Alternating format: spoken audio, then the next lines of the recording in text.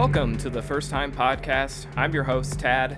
If this is your first time listening to First Time Podcast, welcome and thank you for listening. It's really, really simple. Either me, the guest, or both of us are experiencing something for the first time and we're going to talk about it. I've been on a very long streak of movies, and that's what I really like talking about, so it's no surprise that tonight's topic is a movie again. My guest today is a film aficionado and the co-host of the Fiasco Family Movie Night podcast. Welcome to the show, Tim Lenner. Thank you. Thank you for having me. So we've talked a little bit about having you on the show before. I think I just know you through mutual friends. I feel like the show should just be renamed like 6 Degrees of Jason Bollinger, because I think that's how I know you and became internet friends with you. And we all sort of have this big circle of people who just enjoy films and podcasts and all things in that nature. And very importantly, we all kind of like the same flavor of cultural garbage. Yeah, I would say which is great, because there is really a very big chasm between cinema and the movies. That's and generally, I don't even like the movies. I like flicks. Yeah. Well, what would you say the difference is? I mean, people like to make categories. Honestly, I don't think there really is a difference. One of my profs at Eastern Michigan said, art is anything that communicates. And you can have an artificial distinction like folk art or high art or outsider art or anything like that. But honestly, if it's anything that communicates, then it is art. Sometimes all it communicates is, oh God, I don't want that to happen to my torso. And sometimes it communicates the human condition. That's true. Like last night, we had an interesting discussion off while we weren't recording, but still on mic with the Attack of the Killer podcast guys, because we're always bouncing ideas off each other for episode themes.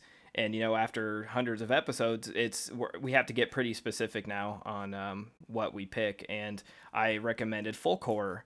And we were all discussing, well, what constitutes a movie as folk horror? And, Andy was just throwing titles at the wall. And I was like, well, that one sort of, I don't know. And it's like debatable. And that sort of just made me think of that, because it's like, what, when you get into the very specific genres of already specific genres, like not just horror but folk horror, or now right. the new thing is like elevated horror. That's oh yes, yeah, that's sort of like, that's this year's model of the supernatural thriller. Yeah, like if the mass audience out there really just thinks of a horror movie as some dude with a bag over his head and a garden implement versus a bunch of camp counselors, they'll never go see anything that's just horror.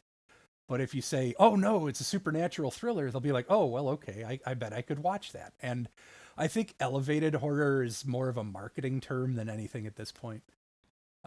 If it says A24 before it, you'll probably like it. Yep. And, that goes way back. I mean, people argued whether or not The Exorcist, which I think is clearly a horror movie, and then the next one was Silence of the Lambs. Right. It was like, it won awards. It couldn't possibly be a horror movie, because horror movies don't win awards. Yeah, and horror movies don't win, so it can't be a horror movie. Well, see, I like to flip the script on that a little and say it's a horror movie so good, even the Academy noticed. That's true. Yeah. I mean, a lot of people felt like Toni Collette got robbed from Hereditary. They thought she'd at least get nominated, and she didn't. But, awards are always so subjective. That's a whole different podcast. But, it's a judging art is a whole different thing, Yes. Yeah. And I know there was a podcast called Real Education that was also about people watching something for the first time. And one of their guests said he'd really prefer it if the Oscars were held for movies that came out 10 years before. Oh. Like the 2021 Oscars would be for movies that came out in 2011, because you've had time for the critical reputation to settle down a little and for there to be a little bit of perspective and a little bit of distance.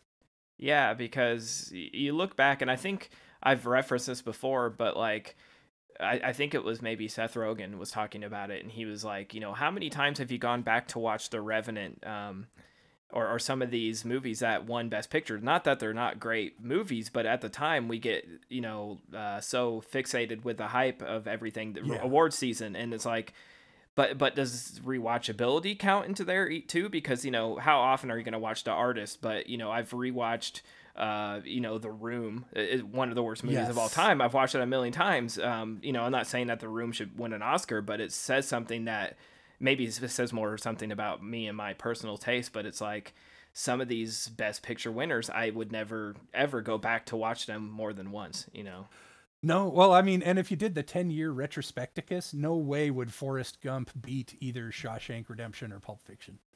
Well, I mean, yeah, and look back at, how well regarded John Carpenter's The Thing is, and Yes. at the time, it not only was a box office failure, but people forget that it was a critical failure too. Critics really, truly hated it. And now looking back, it's like, oh, we were all wrong. It's a true Stone Cold classic. Carpenter's best film, but it just came out at the wrong time. Yeah, if you come out like, what was it, 5 weeks after E.T., and it's like, here is the story of another first contact with an alien species and how it turns into a writhing pile of entrails with teeth. Yeah, it's not so nice. It's not a sweet story. And, people like to be entertained. People like to be reassured and have, it's going to turn out okay and things will be all right. I mean, movies are an entertainment medium. It just turns out that sometimes the thing that is entertaining is watching Tommy Wiseau's incredibly bad framing. And that's the kind of thing. I kind of think cult movie fans are the ones who like to look under the hood a little bit, and the ones who like to see, why is this affecting people the way it is? A few years back, the reboot Halloween that's not Halloween, but the sequel to Halloween. Yes, Halloween 2018. Okay. Yes, gotcha. The best Halloween movie since Halloween. Not Halloween. I'm sorry, if you're going to name 3 movies in your series the same thing, I will be making fun of them. But there's just a brief moment in there. There's one shot that I think is among the best things that happened that year in the movies. And it's when Michael Myers chucks the final woman, Laurie Strode, out a window and then looks down at the yard a second and a half later and it's empty. And the visual language that the killer usually uses, the way they usually depict the unstoppable menace, is now the woman who owns that house that he's on the second floor. Yeah, it sort of reverses the whole script. Right. And unless you've seen enough of these things to know that these guys just sort of turn around the corner very fast when nobody's looking, just seeing it used for the other side for once. Yeah, I agree. I mean, I never really thought of that. I enjoyed that scene, but now that I think about it, really fantastic stuff. And next time you watch it, you're going to grin so wide. It's like, attention audience, the good stuff is coming. I guess I was going to ask you next a little bit about your background. Like, I know you're a huge film fan, so where did that start for you? Like, when does it go way back from when you were a kid? Yeah.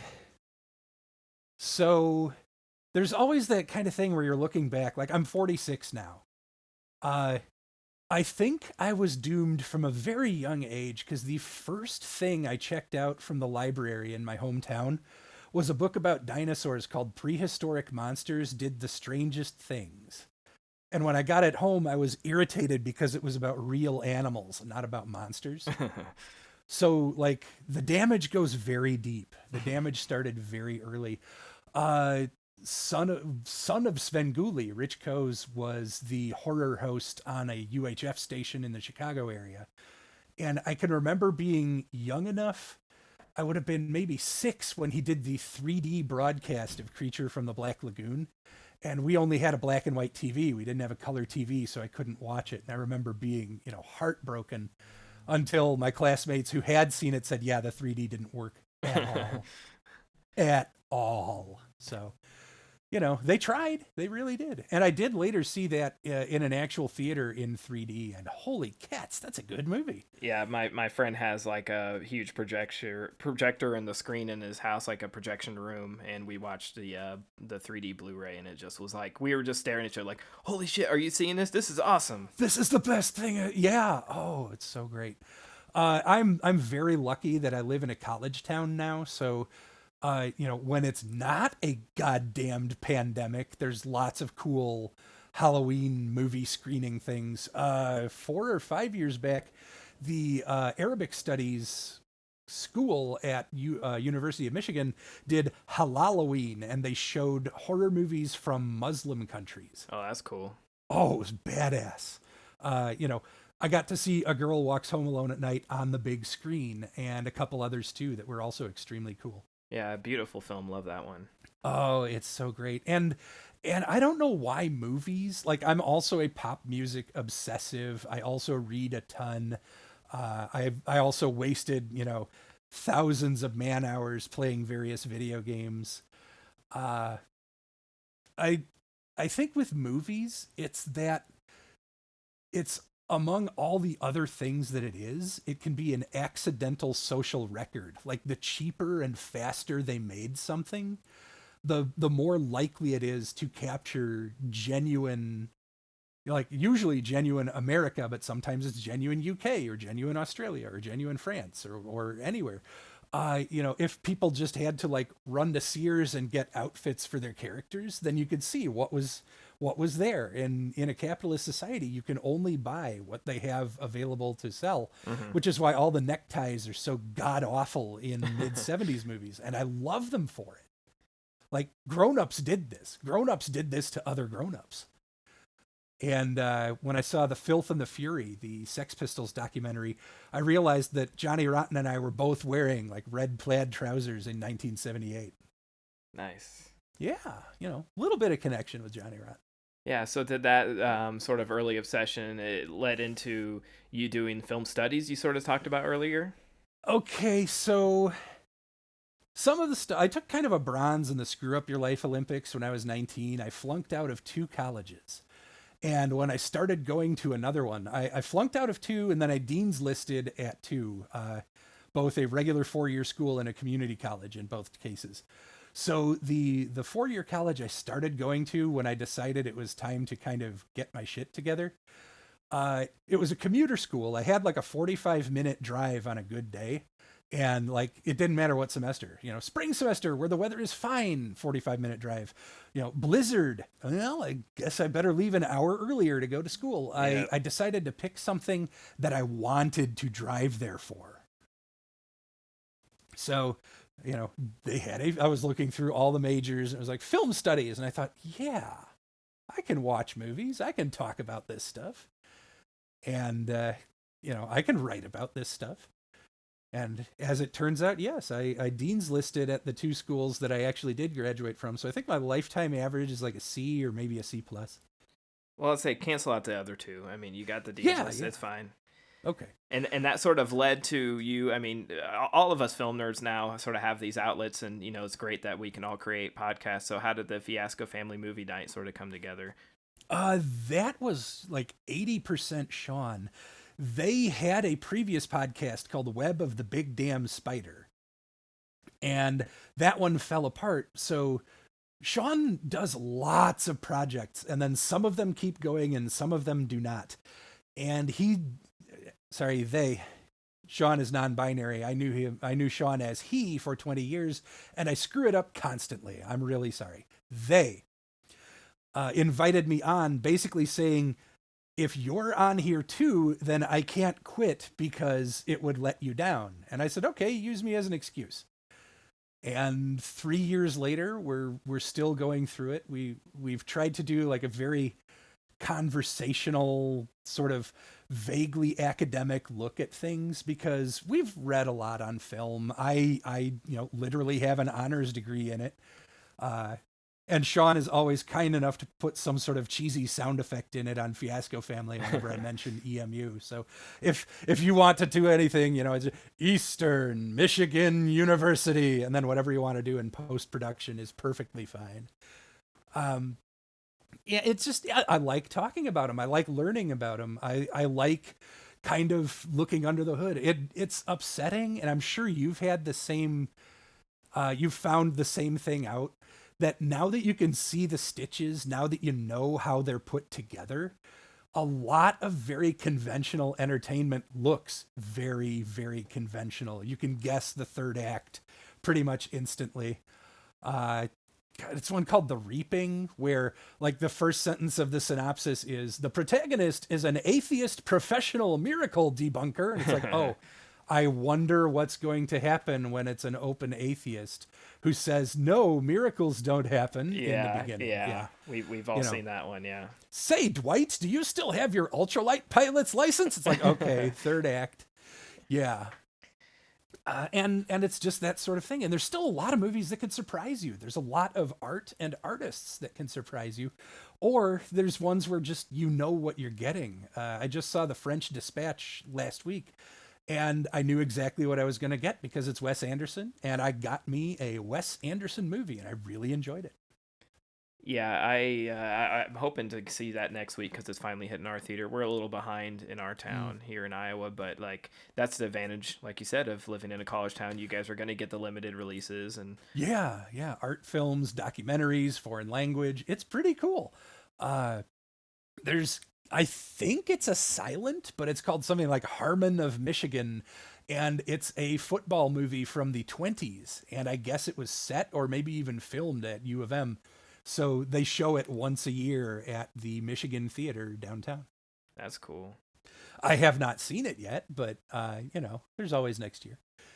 Well, what do you guys sort of talk about on the Fiasco Family Movie Night? Because I know we're recording this at the beginning of November, and I know you guys sort of do a thing every October, right? Like a Halloween. Oh, right. So right now, my favorite way to describe Fiasco Family is Sean and I trying to articulate what we love about movies that don't get a lot of love. So, cult movies, which is what happens when something flops and then 10,000 people fall in love with it instead of 100 million. Generally a bias towards horror and science fiction, but we've tried to branch out a little more. We do a Vincent Price movie every year. I want to do a John Sayles movie every year till we run out of them because I think he's probably the most talented person working in film right now, at least in American film.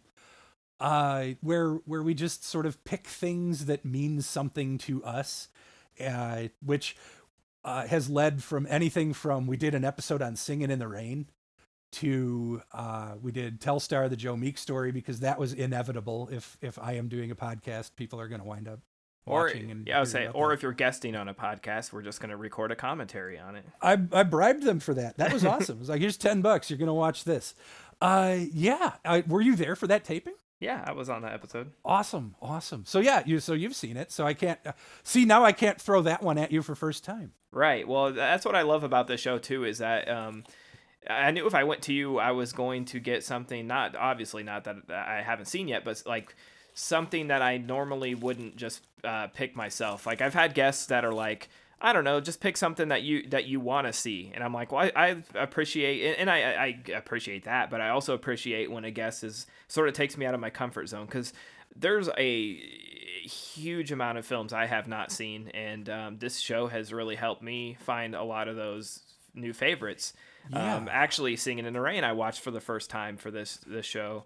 I will have to find that episode. Yeah, Terry Turford. Awesome. Yeah, it's one of her favorites from her childhood, and she was like, "Would you ever do a musical?" I'm like, "Hell yeah, I love musicals." And it blew my mind. Like we talked for over almost 2 hours about it. It was awesome. Yeah, in my real Clark Kent life, I also have a classic movie club with about 5 or 6 other people. It's kind of a rotating membership. The only rule for Classic Movie Club is I have not seen this movie, but it's got a good reputation.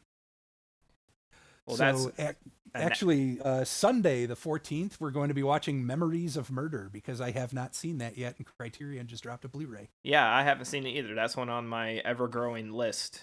Yeah. So we have a literal list for everybody. We have our selections, and once a month it's somebody's turn. So I get to ruin November.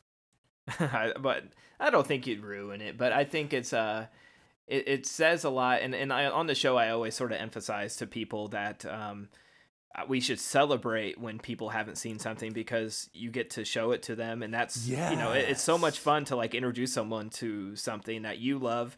it's heartbreaking when they don't necessarily like it, but at least you can expose them to it. And Hmm. I try not to be that guy that like sits on the couch and watches someone watch a movie. Like when I introduce my wife to something, I'm like, put the phone away and sit and enjoy it. And but that's what the show sort of done for me, is to be able to do that, but then also do it on the other end. Like, I know when someone has seen a lot of films, such as yourself, like someone who's seen a lot more than I have, I'm like, well, I want him to pick something for me, because certainly my list of must-watch movies is much bigger and broader. Like, you've seen a lot more than I have, so. Yeah, but I also rewatch a ton of stuff, But yeah, it's always great when you can tell somebody like, "Hi, have you heard the good news about Colossus, the Forbin project?" Well, Which we went is back and a forth, yeah, on yeah. on what would be for tonight's episode. Yeah, well, and I asked, like, is there anything you don't want to do? And you very accurately, and I didn't think of this, so thank you for bringing it up. It's like, well, I've got 2 other podcasts where I do horror stuff, so it's like, okay, let's take that off the list. Besides, trying to find a horror movie you haven't seen is probably very difficult.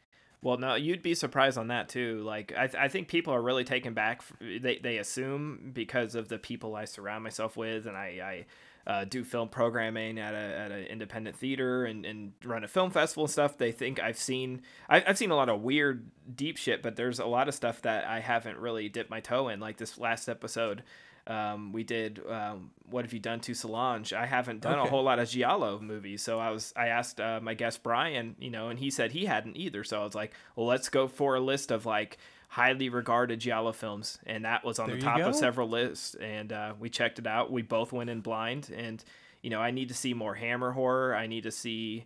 I do have like a Bava box set that I've been digging into, but there's just a lot of even horror stuff I haven't really seen and unearthed yet, like subgenres that I haven't really dipped my toe in much. So, I have a lot. That's what's great about this weekly show, is that I get to experience a whole lot of stuff. But I do appreciate when a guest recommends something that's not horror, because it's nice to get away from that every once in a while. Oh yeah, I mean there is always room for giallo, but you can dub in either an audience laughing or crickets right after that, whichever you like.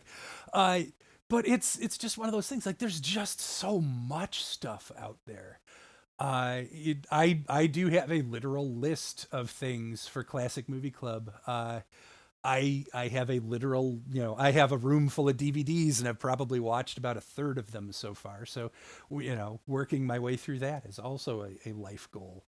And then there's, stuff dropping on HBO and things like that. Sooner or later I'll bite the bullet and get a Disney Plus membership when yet another pile of movies lands on that, or when another, Loki season 2 or something like that lands on that. There's so much stuff. Yeah, And it's that's just coming kind at of us how at a neck break speed. I mean, are you Gen X or millennial? How would Millennial. you just Yeah. Okay. So do you remember video stores? Oh yes, yes. Okay, We so had several small mom and pop ones. right. The Blockbuster in our town was probably the smallest video store. Oh wow. That's got to feel good. And it's always just like what was available, what could I see? The small second run theater in my hometown ran Crocodile Dundee for a year because people kept buying tickets to Crocodile Dundee. My older brother joked that the marquee should just say permanently playing Crocodile Dundee. And if the mom and pop store doesn't have it, if it's like some of the older, weirder, non-major studio stuff, you either do or do not trip over it, and you do or do not fall in love with this weird stuff. I first saw Truth or Dare: A Critical Madness because the VHS box had really neat cover art, and my brother picked it out. It turned out to be hilarious, not in any of the ways the filmmakers wanted it to be, but it was. And that's a weird one that keeps getting brought into the mainstream because of Elijah Wood. Like, Right, on late night shows and stuff and podcasts, he keeps bringing it up. and it's bonkers. And I was just delighted. SRS Video put it out, or SRS Cinema, I can't remember. Put it out on Blu-ray, so I have a Blu-ray that has a VHS quality film on it. and I love it. So one of the other things I spend a lot of time on is a video game called City of Villains, and the costume creator on that is insanely detailed. So I was able to more or less make Mikey from Truth or Dare: A Critical Madness a costume for one of my characters for Halloween. So I was running around doing supervillain stuff while I'm humming the driving theme from Truth or Dare to myself. Nice. That's what's great about, like, we're pretty spoiled as cult movie fans now, that you can just find God, yes. the most obscure films are getting Blu-rays and now 4K releases. It's wild. Yeah, and I love that it's the weirdos that are keeping physical media alive. Yep. You know, they'll be able to sell 1,000 copies of, what is it, Nuzura 64, 65, the movie about trying to make a giant rat movie that went so badly the studio went with Gamera instead. I haven't seen that one, but I'll add it. It's another one to add to the list. Yeah, a couple of my friends have pet rats, so anything with rats in it they will watch. I once gave them a double feature of Deadly Eyes and Gnaw, Food of the Gods 2, because there were giant rats in it. Yeah, we did a rats episode maybe a year or two ago on AOTKP, yeah. And I think we watched Food of the Gods. But the theater I've programmed films at, it was the first run movie theater in our downtown, and then for some reason a theater opened on the next block, same street. You can see the marquee from standing under our marquee, and they had 2 screens, so they became sort of the first run theater, and the Capitol became the second run. You know, they were showing the dollar movies or whatever, and I love this piece of trivia because the last movie to play before they shuttered the doors for years and years was in '76. They played Carrie. So nice. Yeah, so they played Carrie, and we play a little bit with that. The October 2019 we did a Carrie prom, and very cool. Played the movie and had a whole prom event with music and crowned a king and queen, and it was a good time. Not included, I hope. No, we had like red streamers in a bucket that we dropped on their head, so it was a little easier to clean up. But it's just sort of playing on that legend. You know, we've done that several times where we've given in October like haunted tours and claimed that, you know, we were playing Carrie and the projection room started on fire and killed the projectionist, and that's why the theater closed for 40 years. You know, that kind of thing. None of that's true. It's just to stop making money. So But it certainly is a story. Yeah, but I just always love that bit of trivia that a Brian De Palma film was the last one to play on the big screen at our theater, and we still have the original projector upstairs. Obviously Sweet. Don't have the film itself, but it's just a cool piece of history, and I just love that it used to be the movie theater to go to. We hear so many stories from people who come in and tell their history with the theater. Yeah, there's a couple of like revival theaters within an hour's drive of here, just in little like suburbs, or one of them's the county seat, so I guess it's technically a city, but it's the county seat of a pretty rural county. But like you could pay $300 and watch anything you want there. So for my 50th birthday, I'm really tempted to do like a triple feature of the 3 sides of Tim's view of cinema, where it'd be, you know, like an absolute classic, an overlooked and forgotten thing, and then something to make fun of. Yeah, I do. I get to rent a theater out at least once a year for my birthday for, you know, working there and volunteering my time. So every November I do a surprise double feature that everyone comes in. Nobody knows what it's going to be, but they know it's either going to be a blast or just going to be batshit crazy. It started with the first year I did Troll 2 and Miami Connection.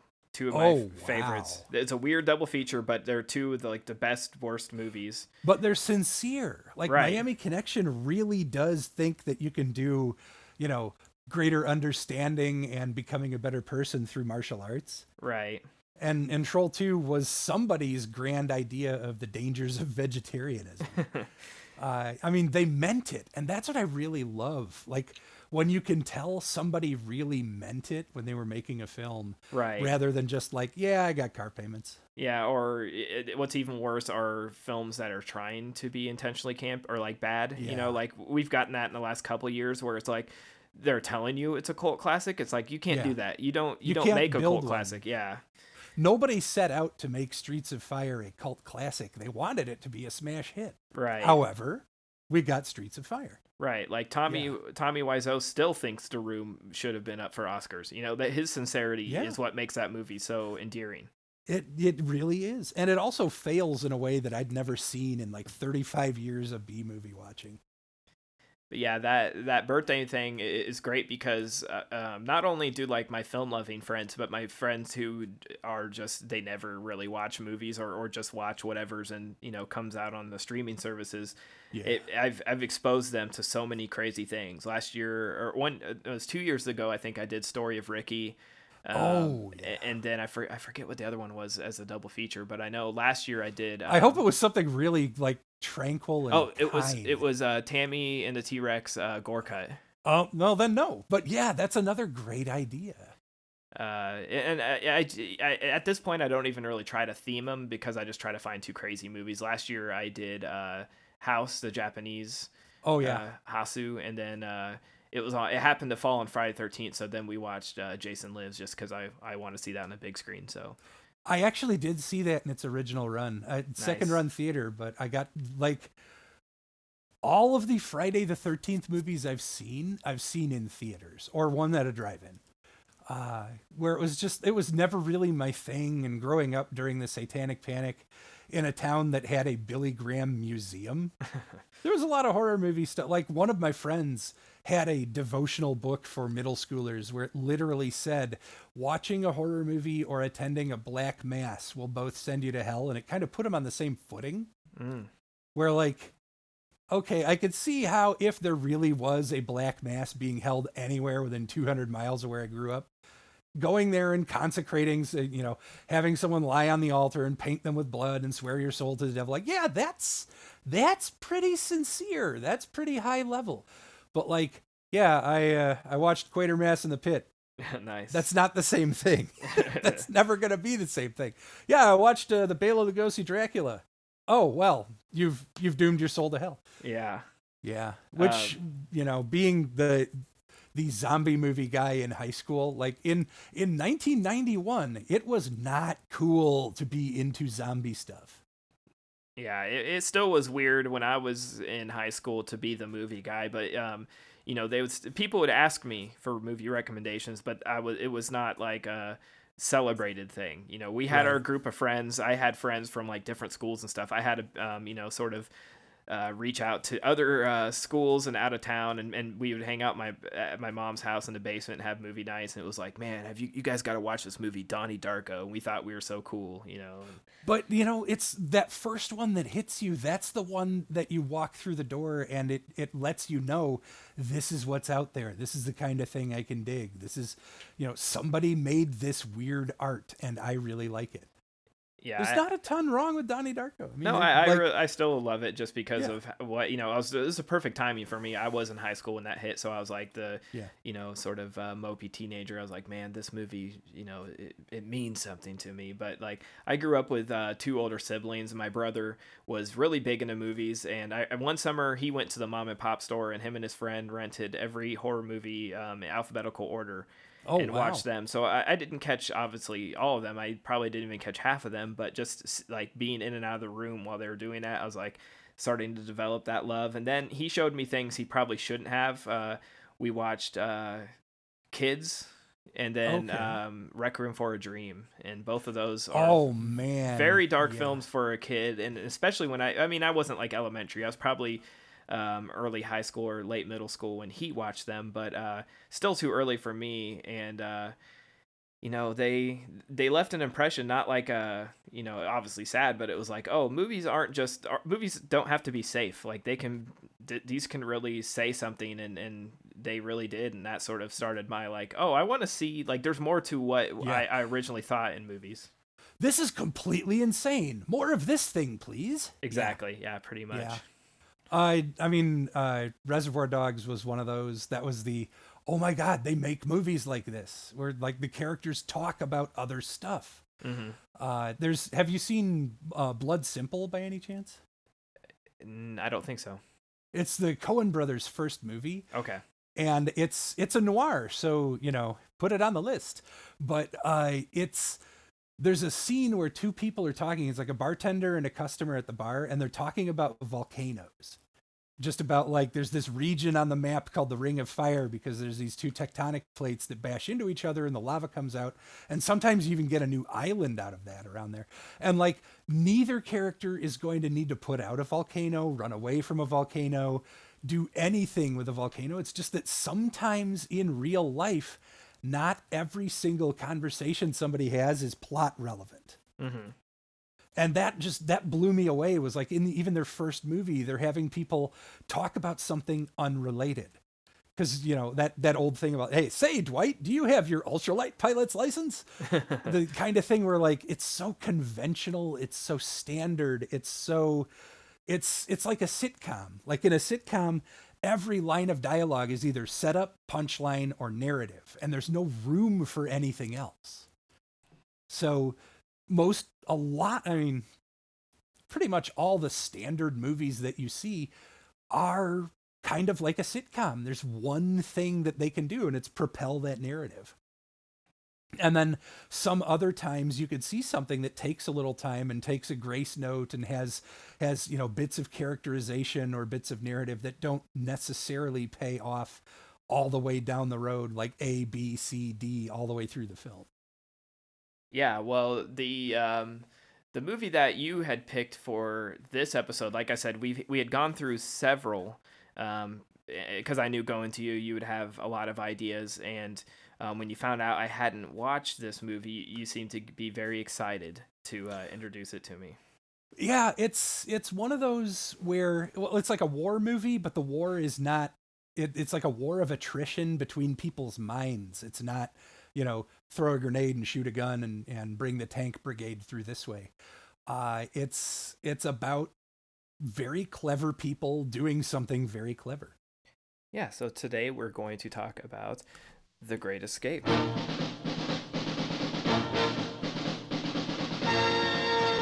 Put 500 prisoners of war in a maximum security camp. Give them sports, recreation, gardening, classes, and what's the only thing they think about? Escape. Give up your hopeless attempts to escape. We're going to devote our energies to sports and gardening, all the cultural pursuits. Meanwhile, we dig. How many are you taking out? 250. 250?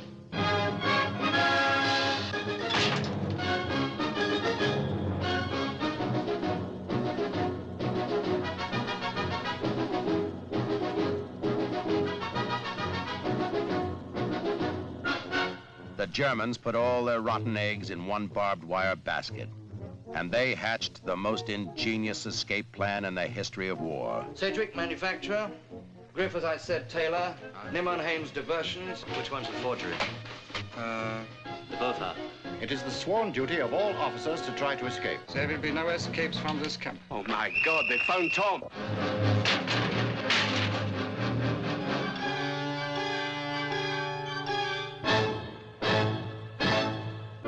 Hold on to yourself, Bartlett. You're 20 feet short. The hole is right here in the open. The guard is between us and the lights.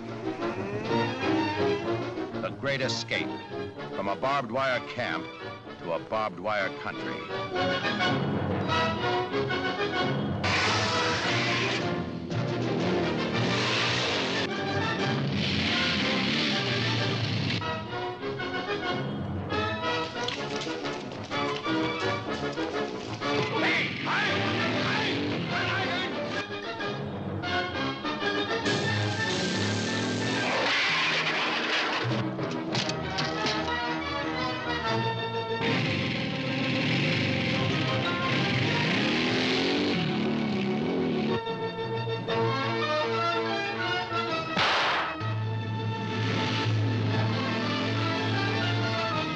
No tools, no clothes, no credentials, no way out.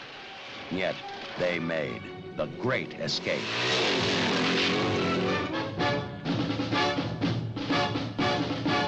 All right, The Great Escape, released July 4th, 1963, written by James Clavell, who also wrote The Fly, and W.R. Burnett, who wrote Scarface, based on the book by Paul Brickhill. directed by John Sturges. Is that correct? Yes. Okay. And he also directed the Magnificent Seven. That's probably his other most famous film. Edited by Ferris Webster, who did The Manchurian Candidate, Forbidden Planet, and Escape from Alcatraz, which I thought was pretty interesting. He edited that one too. Cinematography by Daniel Fapp, who also did the cinematography for West Side Story. Music by Elmer Bernstein, who did the Ten Commandments and the Magnificent Seven. And then I'll just go through this incredibly... And Robot Monster. Yes, that's also on the list. I'll just go through this cast as quick as possible because this cast is incredible. We have Steve McQueen as Hilt, the Cooler King. We have James Garner as Henley, the Scrounger. Richard Attenborough as Bartlett, Big X. James Donald as Ramsey, the SBO. We have a mustacheless Charles Bronson as Danny, the Tunnel King. We have a very tiny Donald Pleasance as Blythe, the Forger. James Coburn as Sedgwick, the Manufacturer. Hans Hessemer as Vol Luger, the Commandant. David McCallum as Ashley Pitt, the Spursel. Gordon Jackson as McDonald, the Intelligence. John Layton as Willie, the Tunnel King. We have Angus Lenny as Ives, the Mole. Nigel Stock as Cavendish, the Surveyor. And Robert Graff as Werner, the Ferret. So, what a cast. What a crew. I mean, I can see why this became such a huge thing. Why this is considered one of the best, not just action-adventure, war movies, but just one of the best classic films of all time. I mean, looking at this resume, and not just like I said, not just the cast, but everyone involved is just incredible. Oh yeah, it's one of those things like Casablanca, where it just has this broad bench of a cast to draw from, and everybody brings their A game. I mean, sometimes it's just that's all it takes for a classic is everybody does a really good job and everybody's good at their job. So, out of we went back. Can I ask? Have you seen the Magnificent Seven? No, I haven't. Okay. The other John Sturges movie that I really love is called Bad Day at Black Rock. I saw that on the list too. Yeah, that one's a sunlight noir. It's in a tiny little map spec town instead of the big city, but it's somebody gets off the train for the first time it's stopped in Black Rock in 4 years. Goes to the hotel to look for a room, and the desk clerk goes, "We're not guilty of anything," and freaks out. And it develops from there. So is he known for like westerns, or what did he mostly do? I think westerns and war movies mostly. He did Ice Station Zebra. He did Gunfight at the OK Corral. He was just one of those like working directors. I don't know that he ever had like a particular visual stamp to put on anything, but like big casts is something he definitely worked with, and like group planning is something that he definitely worked with. As sort of a theme he would return to. And even that, like, I don't know if it was just like your previous movie was a hit, so please do the same thing again, or if it was a theme that really resonated with him. Well, you look back and I mean, this is almost a 3-hour movie. Now that we're having like summer blockbusters, every Marvel movie is about 2.5 to 3, but like, I imagine this was not that common back then, right? 63? Yeah, it depends, because there's also a lot of those like biblical epics. Right. What they really had was like the big impressive movie, or sorry, the cinema. And then they'd have like, something that was 68 minutes long that would either tie down the second half of a double bill or just be like the cheap movie for teenagers, that kind of thing. Because like 63 would have been after Creature from the Black Lagoon. It's after The Blob, which, sorry everybody, it's still my favorite Steve McQueen movie. Might be yours too. It depends is a rotten answer, but it depends. There would even be times like back when the film studios also owned the theaters where things were shown, that they would want a movie cut down so they could do more showings in a day. Because like if it's 2.5 hours, you can do 5 or 6 showings a day. If it's 90 minutes, you can show it another 2 times and sell that many more tickets for a theater full of people. Yeah, and I mean, people. I know people used to go into theaters because, you know, it was like, oh, there's air conditioning in these theaters. Yes. There's snacks. You know, it was more of a comfort thing. Now we're all sort of, and not necessarily me. I still go to the theater as often as I can. If something's available in a theater, I'm going to see it there. But I just know so many people are just homebodies, and it's like they would rather watch if there's a bad movie on Netflix, they'd rather watch it there than a good movie in a theater. Yeah, and part of that, like here comes the Tim went to school for this. So buckle up, here we go. That's why I have you on here. So after World War II, there were sort of white flight to the suburbs, and all those like 2,000 seat movie palaces downtown in cities went empty. Television being available and in homes, having to make an entire day of it and like drive to the theater and find a babysitter and everything. It cut movie going in half in the early 50s. So that's when 3D became a gimmick. That's when widescreen like CinemaScope and Cinerama became a big gimmick. Technicolor got used for a lot more things, although it was still like a budgetary decision at that point rather than an artistic one. And so you'd get these things where the theatrical experience had to promise you something you couldn't get at home. And that's how we even got like Smell-O-Vision and Odorama and various other, you know, William Castle gimmicks. Yep, the Tingler. You'll see a ghost, or you'll decide not to. In fact, last month, I got to see the OG 13 Ghosts at a theater, and they made ghost viewers. That's cool. So I got to experience the actual William Castle gimmick, and it was really awesome. But it was that kind of thing, like those big epics like the Ten Commandments or this, The Great Escape. It was, you know, come see something you can't get at home. And this has that huge ensemble cast, which yes. I mean, how big were these? I mean, obviously Steve McQueen is a big name, but how big were some of these names in '63? Like, was Bronson well known back then? Bronson was on his way up. Donald Pleasance had been a working actor in like British TV and movies for a while there. James Coburn is actually also in Magnificent Seven and Bad Day at Black Rock, if my memory serves me correctly, where he, you know, obviously had a good time working with John Sturges, and John Sturges obviously knew he could trust him. But yeah, this was one of those like bunch of dudes on their way up movies, kind of like maybe The Big Chill. A lot of star-making performances. Steve McQueen was already a big enough star that they had to like rewrite the screenplay so he could ride a motorcycle in it. And apparently while they were making it, he was unhappy with the screenplay and unhappy with his part. And some of the other actors went to talk to him about it. And it turned out that like he wanted to be the hero of the movie, but not to do any big heroic moments. Yeah, and that's a hard needle to thread. Yeah, I have some trivia at the end. Of course, we'll probably cover some of it just from me asking you questions. But I read that, you know, there was a point where there was a long break, like 30 minutes in the middle of the movie, that didn't feature him, and he went to the director and it was like, you know, do you think this is a good idea? And the studio was quickly like, oh yeah, that's probably not a good idea to not have Steve McQueen on the screen as much as possible. So they were doing sort of rewrites as they filmed the thing.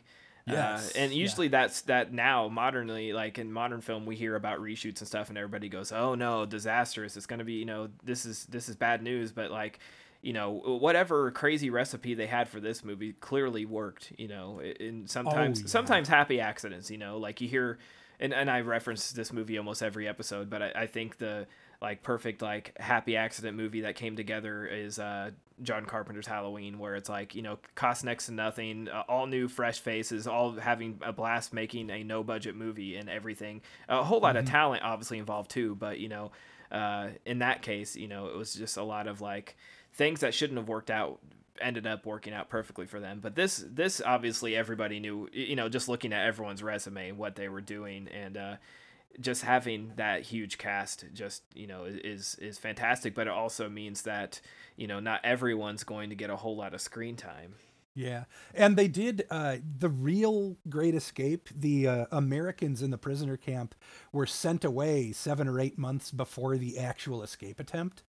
So like this in the real Great Escape, it was hundreds and thousands of people. It was like the camp held something like 10,000 prisoners of war, but you can't put 10,000 characters in the movie. Right. Yeah. So, Donald Pleasance is the chief forger, but they do show other times where he's doing his bird sketching class and he bores the guard into leaving. Yeah. And then everyone takes out like the travel passes and starts working on them. Incidentally, one of the happiest little like random discovery moments of my life was channel surfing and landing directly on Donald Pleasance doing bird calls and realizing what scene it was and that there was another hour of The Great Escape to go. It's just a neat little moment. Like there's so much of this where it's characterization, not through just like telling people what's going on. Blythe wears a shirt and a tie in the POW camp, and he's like 15 years older than everybody else in there. And it shows that's the dude he is. When he's talking to Hendley about how he's a bird watcher, he's just this weird little dude. And finally, when Hendley asks him, what do you do here? He just goes, "Oh, I'm the forger." Yeah. And so like casual, it goes from being that daffy, weird academic to suddenly like, oh, this is what they need him for. Yeah, when he's sitting in the room and he's making his tea and he's like, I've used these leaves probably 20 times. Yes. And it's like, well, what are you? Oh, well, I'm the forger. It's like, oh, okay. And I thought that was interesting too. Like, I love that everybody sort of has this, their name and then their title. Like everyone has a job, which I think is just so cool. Like, we see that now in, what's the one I'm thinking of? The heist one in Vegas with George Clooney. Ocean's 11 has, which obviously is has a their reboot, job, but everybody has like their expertise. I've done a few other of those older movies, but I just love that idea that like everybody has their expertise. There's no batting around around what they do. It's just cool. Like everybody has a job and that's what's cool about this is like, and if you've made it already into an hour into this podcast and you haven't seen this, we're going to obviously spoil like everything, but I just love that, this, like you said earlier, this is like, I guess you could call it a war movie because it takes place and it's about prisoners of war, but it's not a war movie because there's not your typical, like going into it, I knew about the motorcycle. Like I've seen Steve McQueen on the cover on that cool ass Triumph motorcycle, and looking like suave as shit, he's probably the coolest fucking guy in 63. But I didn't know whether this was like because I'm not really big into actual war movies where the soldiers are shooting each other and that kind of thing. 1917 was cool because of the way they shot it and that stuff. But again, that's not something I'm probably not going to throw that in, or Dunkirk again. Those are movies that I saw in the theater and I'm not going to watch them at home on my TV. I will say Dunkirk reminds me of this a lot. Like the poster tagline on Dunkirk was "Survival is Victory." So it's not the war machine about, the ragtag group of guys who do the mission and carry things out. It's, I hope I don't get shot on this beach, the motion picture. Well, I was pretty taken back on this right away that it has some good humor in it.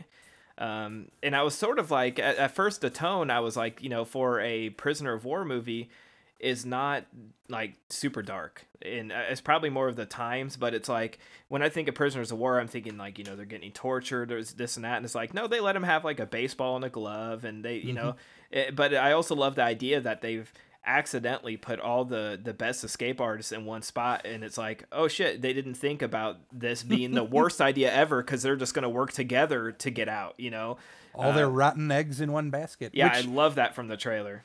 Yeah, it's also quoted in Inglourious Bastards. The general that's played by Mike Myers mentions that everyone's going to be at that movie premiere. Oh, so cool. Yeah. Oh, Quentin Tarantino loves this movie. In Reservoir Dogs, there's a line about when he's talking about Like a Virgin and what the song really means. He references the new boyfriend digging tunnels like Charles Bronson in The Great Escape. And in Once Upon a Time in Hollywood, there's that whole bit of how Rick Dalton could have been, he was like the fifth guy on the list, but the second or third guy on the list took the part. That's funny. Yeah, it doesn't surprise Yeah, me. He I probably mean, should this like once a month on 35 millimeter at the New Beverly oh or something. God, yes, I hope so. I did the Redford Theater, which is like 20 feet into Detroit. It's like on the super far west side of Detroit, but technically in the city. They did show this as like a Saturday afternoon matinee, and my God, it looks great on the big screen. And then, me being me, I also applauded like Charles Foster Kane when Donald Pleasance came up in the end credits. Yeah. Yeah, Yep. it's one of those things. I can't not love this movie. But yeah, the tone starts out as like a light adventure comedy about foiling the goons, and it goes from that to like a drama to a suspense film to a tragedy. Like there are very definite moments where it's on a different track. They're telling a different kind of story with these same characters. Yeah, you sort of go on a roller coaster with them because, like, when we're, at the beginning, we're meeting everybody and realizing what their role is in this. And like I said, we have some comedy moments, but it's like we have the guy who, like you said, I have a natural love for Donald Pleasance, but like the idea that, he's the bird guy and he's teaching them how to draw birds. It's like, is this a thing? Like, I was like, in this, I was like, this is a pretty relaxed camp, for all things considered, that they're all, these escape artists. They get away with quite a bit, but obviously you have to, this is based on a true story, and these guys are the best of the best. But I was just, it's so impressive to think, even if this is only 10% accurate, that, all the things that they did, the tunnels are so involved, taking the slats out of the bed so they can build these tunnels, and, forging all the documents, stealing the wallet from the guard, and, basically blackmailing him. Yeah, the very first time that Hiltz gets sent to the cooler, he steals the guard's keys. Mm-hmm. And every other time he gets locked up, the guard's like got a real grip on that key ring. He's not getting taken a second time. It was basically just that they were fed up with having to deal with all these bozos. So they decide, like, there were elements of the camp when everyone's first coming in, all the huts are on brick stilts. So you can't tunnel under the bottom of something if you've also got to go down, 2 feet of empty space. And Right. The guards will probably notice a big hole in the ground there. The soil were 2 different colors. That was from the real camp. And it just became a way, you have to sort of mix it in and hope for the best. And it's not just like a few pounds of dirt. There's thousands of pounds that they have to move. And they also picked a place where it was bad enough to dig in that they had multiple collapses. I remember one of the details was the shovels were made from condensed milk cans. They just sort of crimped them down into a scoop. So imagine trying to move, a literal ton of dirt, 1 condensed milk scoop at a time. Yeah, that's wild, and they made more than one tunnel too.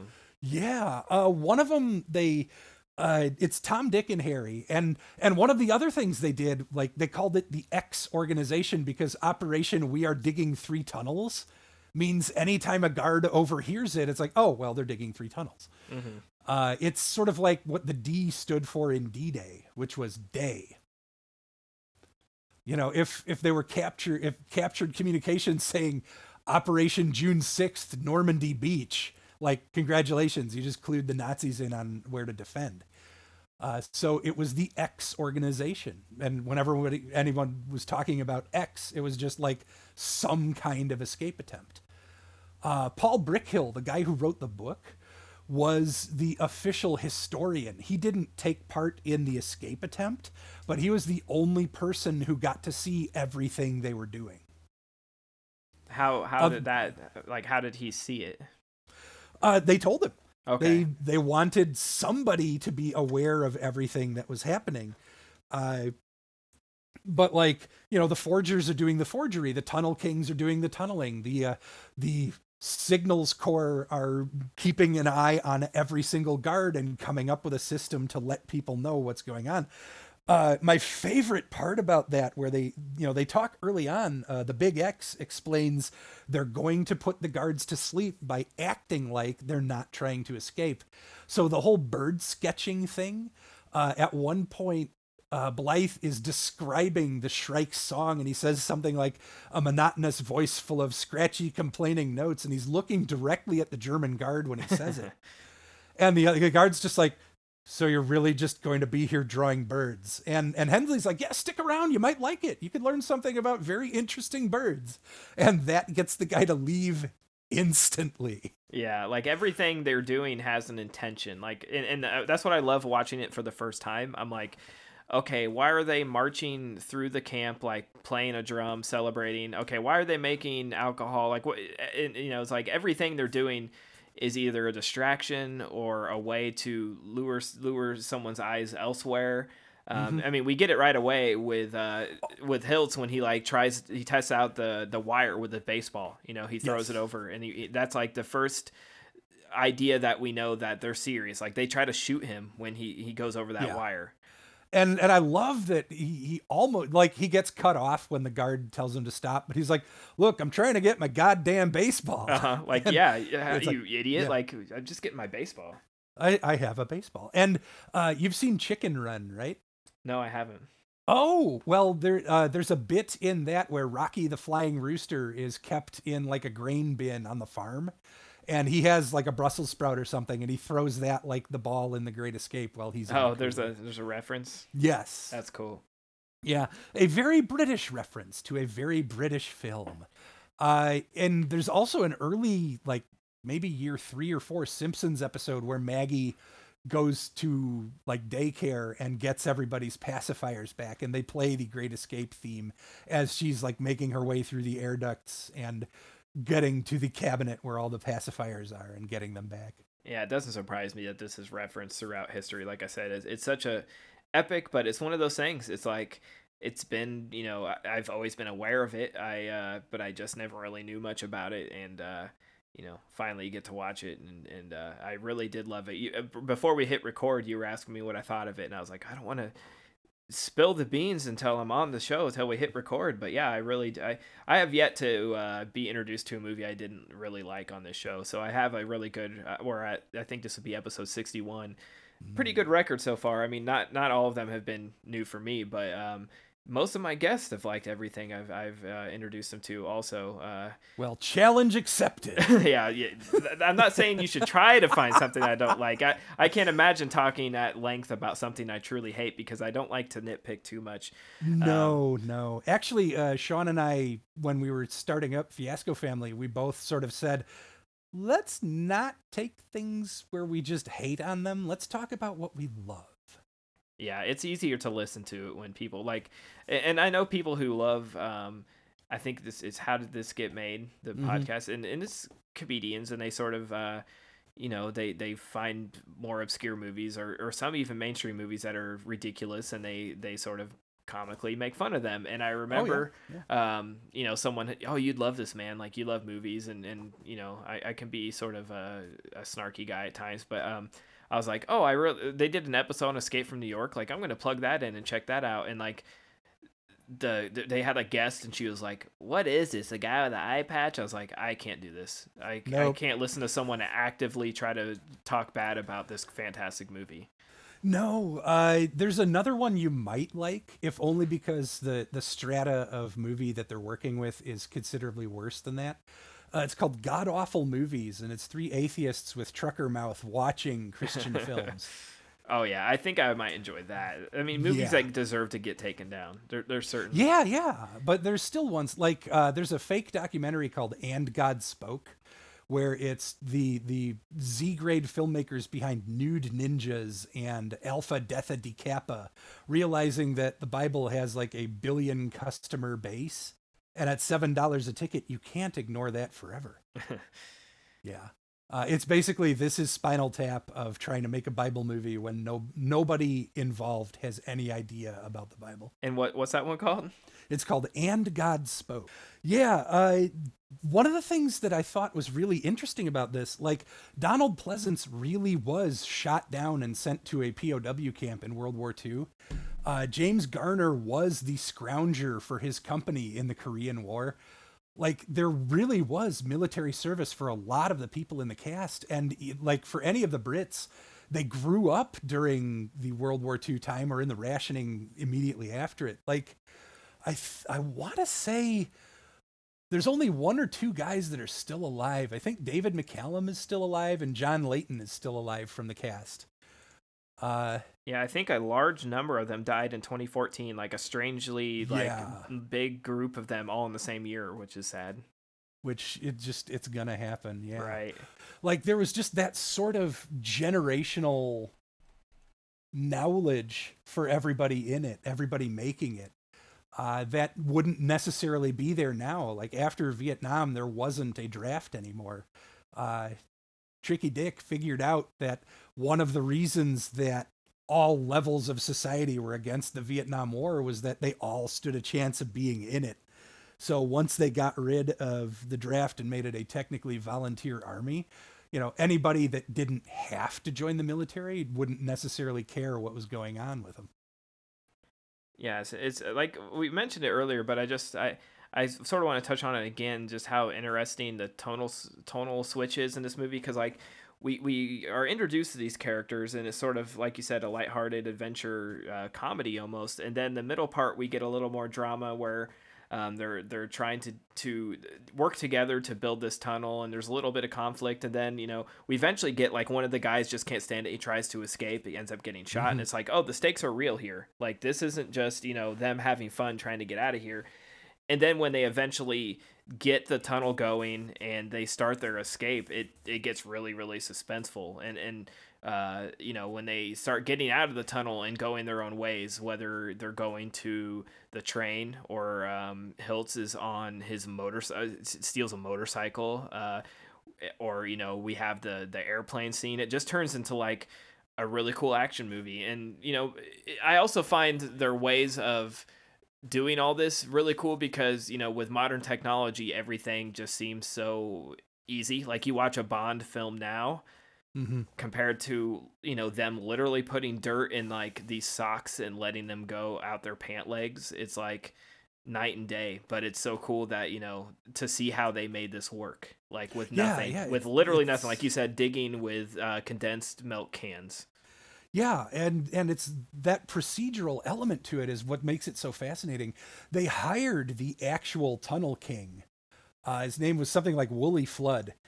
And he, like, when they were showing him the set, they had kind of this cutaway so that they could do, you know, 100 yards of the tunnel with the little trolley on it and everything. And he got in there and he was like, yeah, my shoulders aren't touching the sides. It needs to be a little smaller.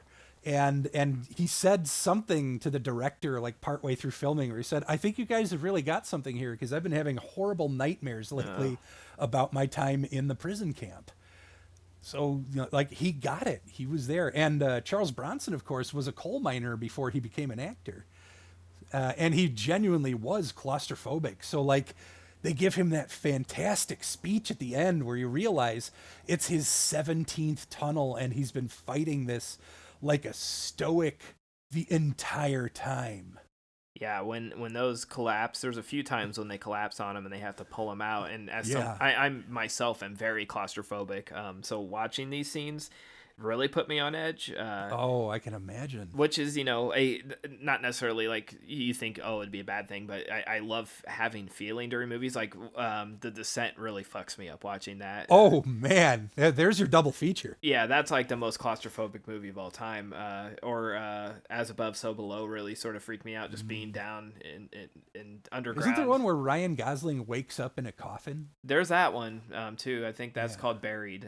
Okay. Yeah, that freaks me out too. But The Oblong Box?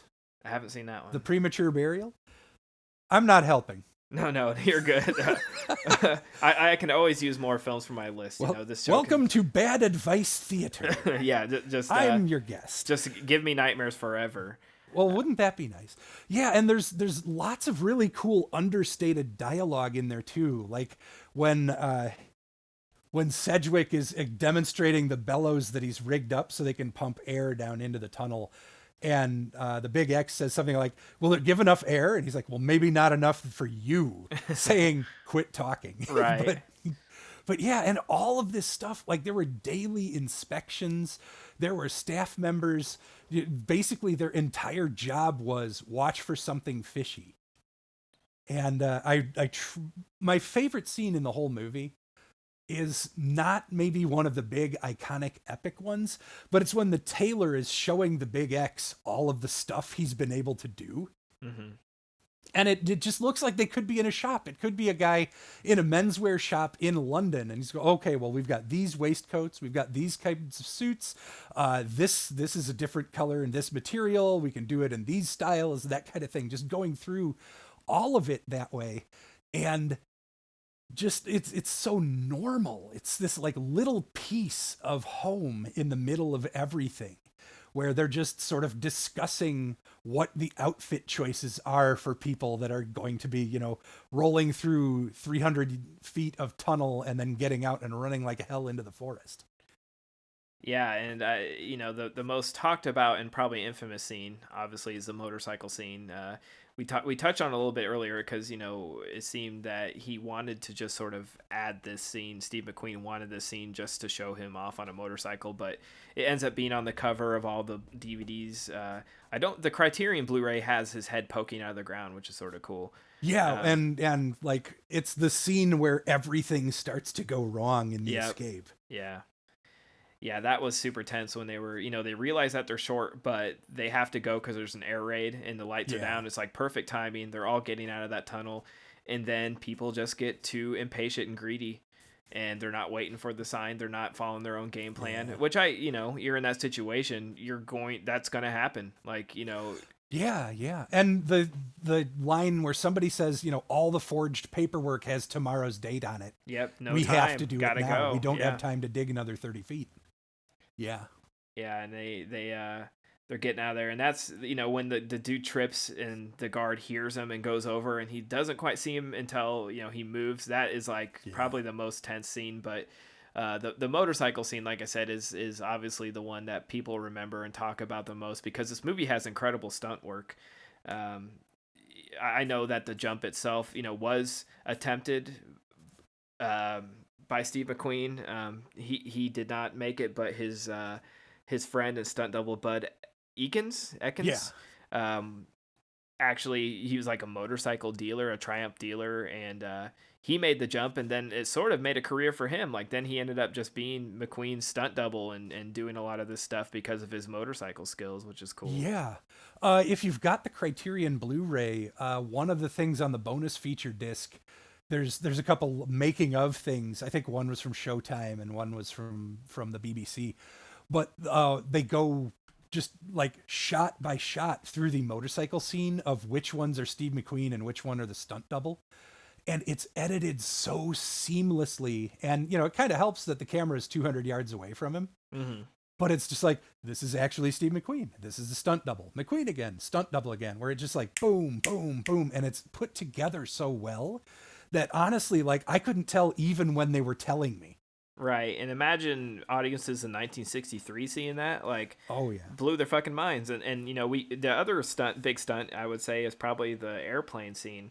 And that one was pretty high tense too, when the engine starts failing, it runs into the tree, and it's super sad to see, you know, see Blythe go. Yeah, he gets shot, and it's like, the moment we realize that he's going blind from doing all this forging is sad, because he sticks out his foot and trips him, you know, tells him to pick up the pin on the ground, and we realize that he can't see, but he doesn't want to admit it because he wants out of there, you know. And who wouldn't? Right. Yeah. And it's like, after that, it's, you know, I know some of his scenes are sort of comical, but it is heartbreaking because, you know, it's like they're trying their best to get him out of there, and all it took was like one, you know, he's like, go ahead, I'll be following you, you know, the airplane's on fire, then boom, shot, dead. Super sad. Yeah. And I just, this kind of, the penny just dropped right now. Like, the worst things happen to the comic relief guys. Mm-hmm. You know, which makes it heavier. Ives goes wire happy. Like, he understands that it's just chipping away at him, being in isolation, being in prison. Sooner or later, he's going to make a run for it. And Blythe, you know, going blind and then not, you know, getting shot. And when they all get back to the camp, like everybody just looks shattered. Just the idea that, you know, we got so close and some of it worked, and then only 3 guys get away. Yeah. And interestingly enough, it's the 3 guys that are in the where they like have to reblock the tunnel, put in the panel and the grating and like dump water on it again. And it's like, oh, I'm mopping up. I'm taking a shower. I'm a lifeguard. I'm watching him. Where those are the only 3 who get out. Yep. There's also a really funny bit. You know, there's lots of really understated, like I would say, British humor. It's not like an American joke. It's like a British joke where the manufacturer, of course I can't remember his name because I'm trying to think of his name. Sedgwick, James Coburn's character, the Australian, is like at the little French cafe that he got away to, and they tell him there's a phone call, and he's like, he goes up ducks to behind answer the bar. phone. Yeah. Yeah. And then the drive-by kills 3 German officers because the French resistance knew they were there. He starts talking in French, and then one of the guys goes, "We speak English." Yep. Like, it's just, to me, that was really funny because it's like, it's this movie about everyone pulling together to do this grand thing, but the French guys are still snotty enough to be like, no, you're doing a terrible job of French. We'll do English. Yeah. Yeah. And even that's like got 3 or 4 jokes in it because one of them goes, "There's a phone call for you." And he goes, "For me? Yes, please come get the phone call that is for you right now." Right. Like, dude, take a hint. Like, yes, your attention, please. Come over to the bar. Yeah. And the phone call was obviously the car is on its way. right. Yeah. Yeah. We didn't have to hear it. We knew. Yeah. And also, I didn't know this till I started reading trivia about it, but the newspaper that Sedgwick picks up to just sort of act like I am a perfectly calm person here at the cafe was a French resistance newspaper. Oh. That's So if cool. the Nazis had looked at it a little closer, they might have twigged to it. Yeah, the scenes where they're on the train and like the soldier Oh, has his feet yeah. up on the seat and they have to ask him to move his feet, and then they're coming through looking and checking through everyone's paperwork, and that's all super tense because it's like they're surely going to get caught, right? And you know, the 2 are going through the train trying to get out, end up jumping. It basically end up throwing poor Donald Pleasance from the train, you know. Yeah. I'll tell you when to jump. Just give me a nice firm push. Yeah. Donald Pleasance is metal as hell in this movie. Oh yeah. Yeah. Oh, yeah. And even the signal they have where they say tally ho to each other. Mm-hmm. Tally ho is what the fox hunters say to each other. Like we've spotted the prey. Yeah. So yeah, another extremely British way to handle things. Very cool little nods all throughout, but Oh yeah. Well, and that they developed such an ironclad system. All the things of like moving the trash can lid, knocking the pipe on something. All the very different, like the singing Christmas carols all the damn time as a recreational activity, yeah. which it had to be explained to me. I was like, is it December? It's like, no, Tim, it's just that's something everyone's going to know the words to.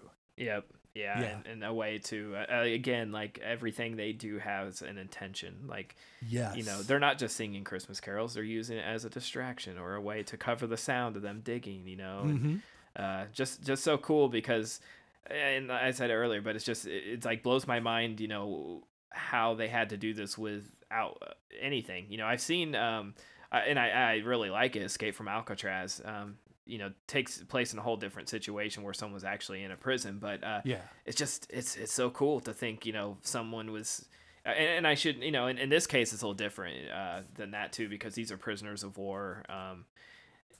It's just amazing to me that, you know, that this could really happen. Like that it really did. Yeah. I mean, these guys were astounding at everything.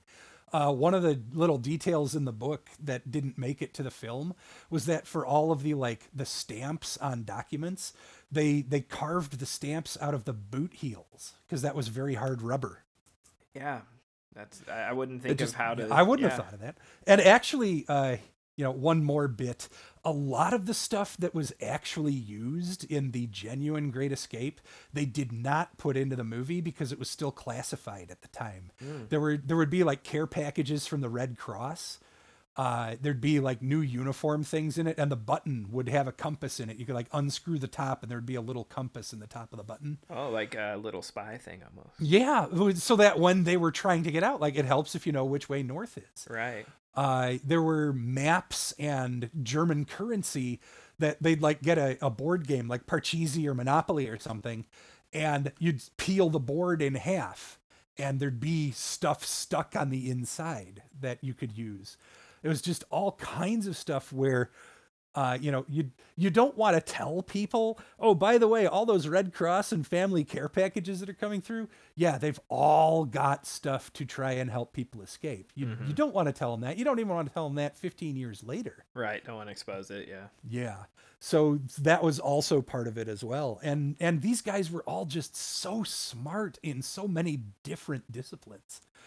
Just the idea of knowing if we dig down 30 feet at the start, then a lot of, like, they had microphones around the perimeter. They had microphones set around the huts to catch the noise of digging. But if you're that far down, it's not going to work. Yeah. Just so cool. Yeah. And so many people working so hard for the same goal. And the whole idea, like there's 250 people on the escape list, and the order is like in order of how much effort they put in. So the Tunnel Kings are first, of course. Yeah. And then, oh God, poor Danny, where all of the lights go out in the tunnel in the dark. Oh God, that'd be terrifying. Yeah, it's just like, now that you know how much that guy's been suffering the entire time, they give him just all 31 flavors of hell in 1 second. Yeah, after it's they've collapsed on him more than once. Yeah, we know he's claustrophobic. He's worked his ass off. Yeah, and then just the worst timing ever. Mm-hmm. And that the air raid really did happen. That was like one of the things where suddenly all the lamps are out in the entire compound, so that the bombers can't find him. Well, now we've got to get everybody out. Let's see how many we can do. Yeah. And I gotta be me. So the other Tunnel King, Willie, the guy who's not Chuck Bronson. Yeah. John Layton. He's an actor that he's one of the only surviving cast members now, but he was also, he was Biggles, the World War I pilot on, a TV show for the BBC, and he was the singer for Joe Meek's first #1, Johnny Remember Me. That's funny. Of course, you have 6 degrees. You always have to find a way. That was 1 degree. That wasn't the reason I did this, but if I'm talking about The Great Escape, you're going to find out that yes, John Layton was an Royal Air Force officer in 2 things. Those are mostly the roles he's known for now. And also sang Johnny Remember Me and Lonely City and a bunch of other, like, should have been hits, or maybe I'm not sure this is going to work type stuff. I actually had in the trivia that he was one of the most popular UK pop singers in the early 60s and recorded the title song with lyrics. Yeah. Oh God, what is it? Mabel. Oh, darling Mabel. I'll love you as long as I am able. Something like that. Like The Great Escape was him not getting married or something.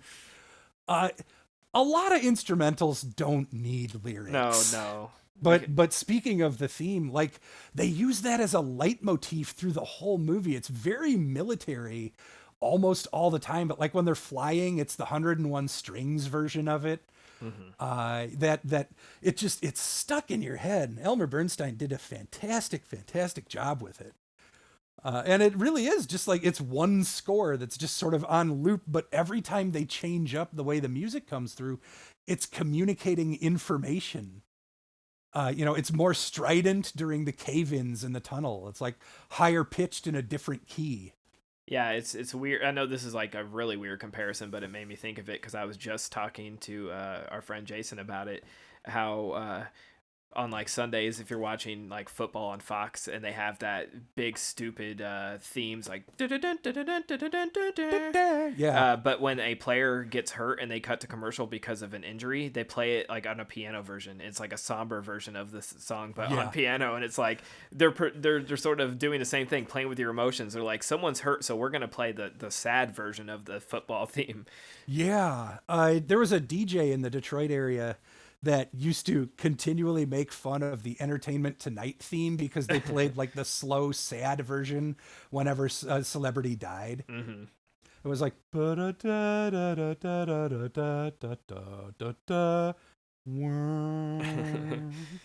Yeah, I mean, you can communicate a lot with the instrumentation and the key.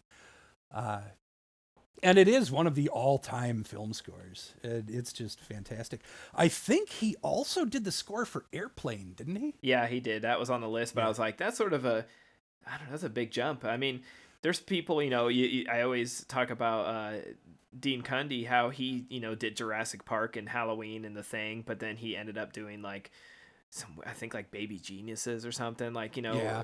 I mean, sometimes you do. I don't know if that one's necessarily doing it for work, or I mean, good for him. You got to pay the bills, but Yeah, we all have car payments. right. But maybe he liked the straight up.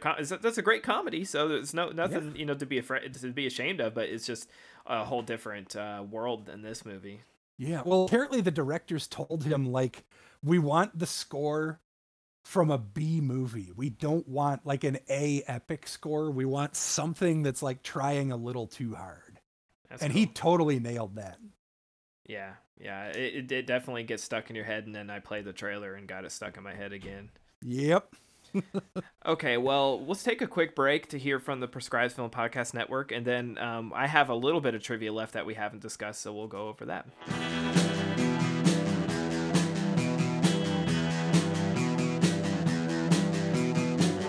You're listening to the Prescribed Films Podcast Network, home to hundreds of hours of free podcast entertainment. The shows on this network all have a common goal: providing you with the best discussions about movies and other forms of entertainment media. The PFPN hopes to fill your earholes with audio joy. Visit our website with links to all the other amazing shows at www.thepfpn.com. Thanks for listening.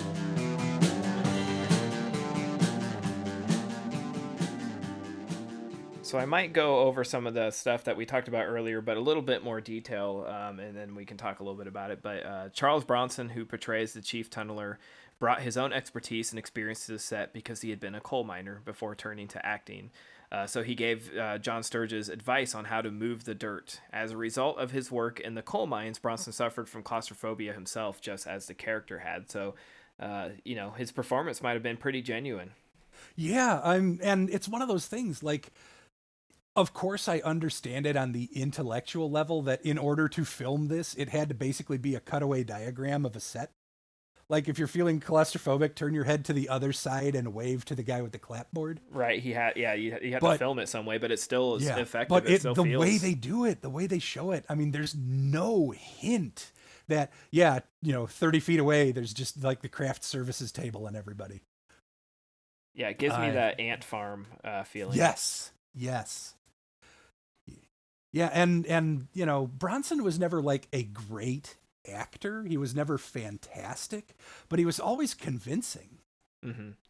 And just the idea of him, he gets a little snotty at one point where he's like, look, we just need more wood. And instead of it being like, don't you understand what it's like down there in the dark, endlessly digging, thinking you'll die every second. Instead, he's just like, look, if you want the tunnel, you need to prop up the tunnel. Yeah, straight up. Yeah. He has sort of a special place in my heart because we started this show with showing my wife the Death Wish. We went through all the Death Wish movies one by one. Oh, wow. She had never seen any of them, so that was a ton of fun to go back and watch all those with her. Very cool. So let's see. Several cast members were actual prisoners of war during World War II. Donald Pleasance was held in a German camp, Stalag Luft 1. Hans Hesmer in a Russian camp, and Till Kawi and Hans Reiser were prisoners of the Americans. Pleasance said the set was a very accurate representation of a prisoner of war camp.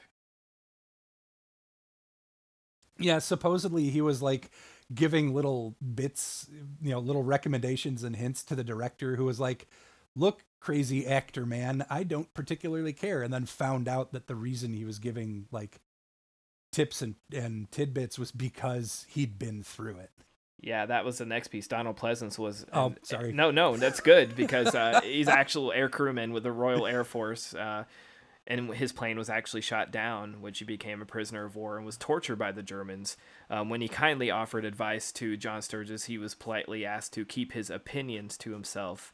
Later, when another actor on set informed him that Pleasance was imprisoned and was a prisoner of war camp, he requested his technical advice and input on historical accuracy from that point forward. So, yeah, sort of funny that he was like, okay, actor, like, your hands aren't dirty. You know, you don't know what you're talking about, but thanks anyways. And then, I mean, can you just imagine hearing, well, you know, the real way the Germans would hit you is like this, and not going, obviously this man knows what he's talking about. It's the Christopher Lee, oh, I know what it sounds like when someone is stabbed in the back, Mr. Jackson.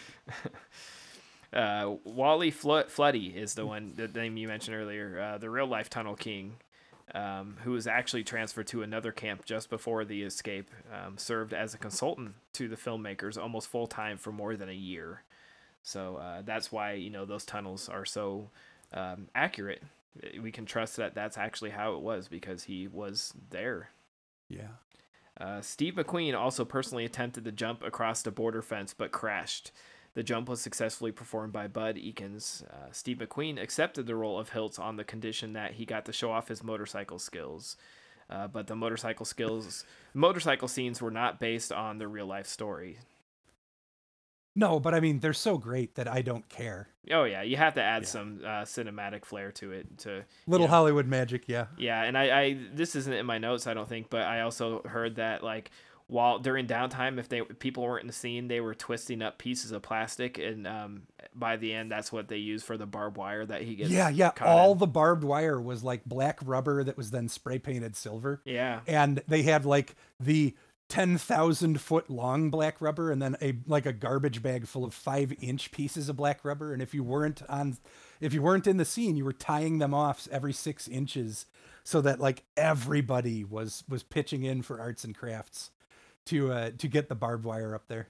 And I, like you with Joe Meek, I always sort of have my way to tie things into Halloween. It makes me think of, you know, Carpenter making everyone like, okay, we're moving the shot. Everybody scoop up the leaves, put them in a bag, and we're moving it to like the next block so we can blow these these leaves all over California. Leaves everywhere, so it looks like Well, and also speaking of California landscape, like they originally were going to try and film it on a set or on a location in California, and they just basically said like, it turns out Germany looks like Germany and California doesn't.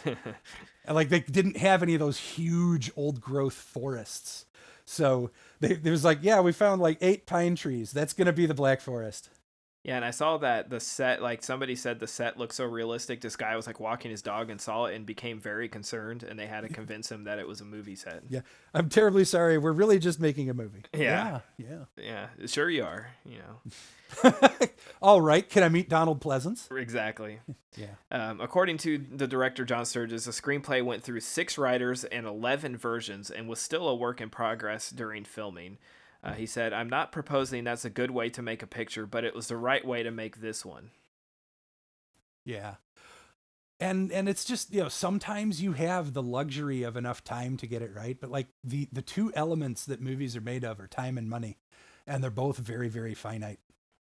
Yeah, I had read a lot. It's not my notes, but like towards the end there, he was running out of money and time and stuff, and was doing what he had to do to make it. And it's just, it doesn't show in the film, you know, that not in the least, not for a second.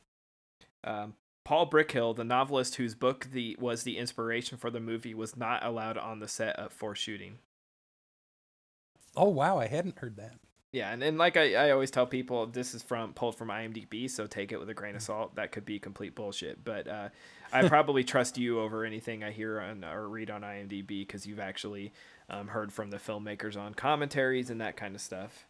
Oh yeah. The criterion of this is absolutely magnificent. I was just looking at today because I think Barnes and Noble still has their like 50%. It's got their half off sale, Yeah. man. Pick it up for $20. It is the best $20 you could possibly spend on The Great Escape. Well, I almost want to wait now that they're starting to release 4K discs. I'm like, this would look gorgeous in 4K. So do I hold out? I don't know. I mean, for me, like, there was such a noticeable jump in quality from like VHS to DVD. I'm still perfectly happy with just plain old DVD. But yeah, some stuff you want to make the jump to Blu-ray, and I did buy the 4K Dawn of the Dead because I gotta be me. Yeah, I've been trying to pick up a little bit more of that stuff, and it's amazing the difference in some films, and in some I can't really tell the difference. But I guess it just sort of depends on how bad the original source was. Right. And, you can always tidy some stuff up. You can always, yeah. And it's Criterion. Like, of course, Criterion's going to look amazing. I did notice, like, in the motorcycle chase, there's that, the top half of the screen is bright blue sky, and a lot of film grain really showed up at that point. But that might have just been an artifact of when they actually made the movie 60 years ago. Right. Like, yes, they want it to look good, but they also want you to see it like an audience saw it.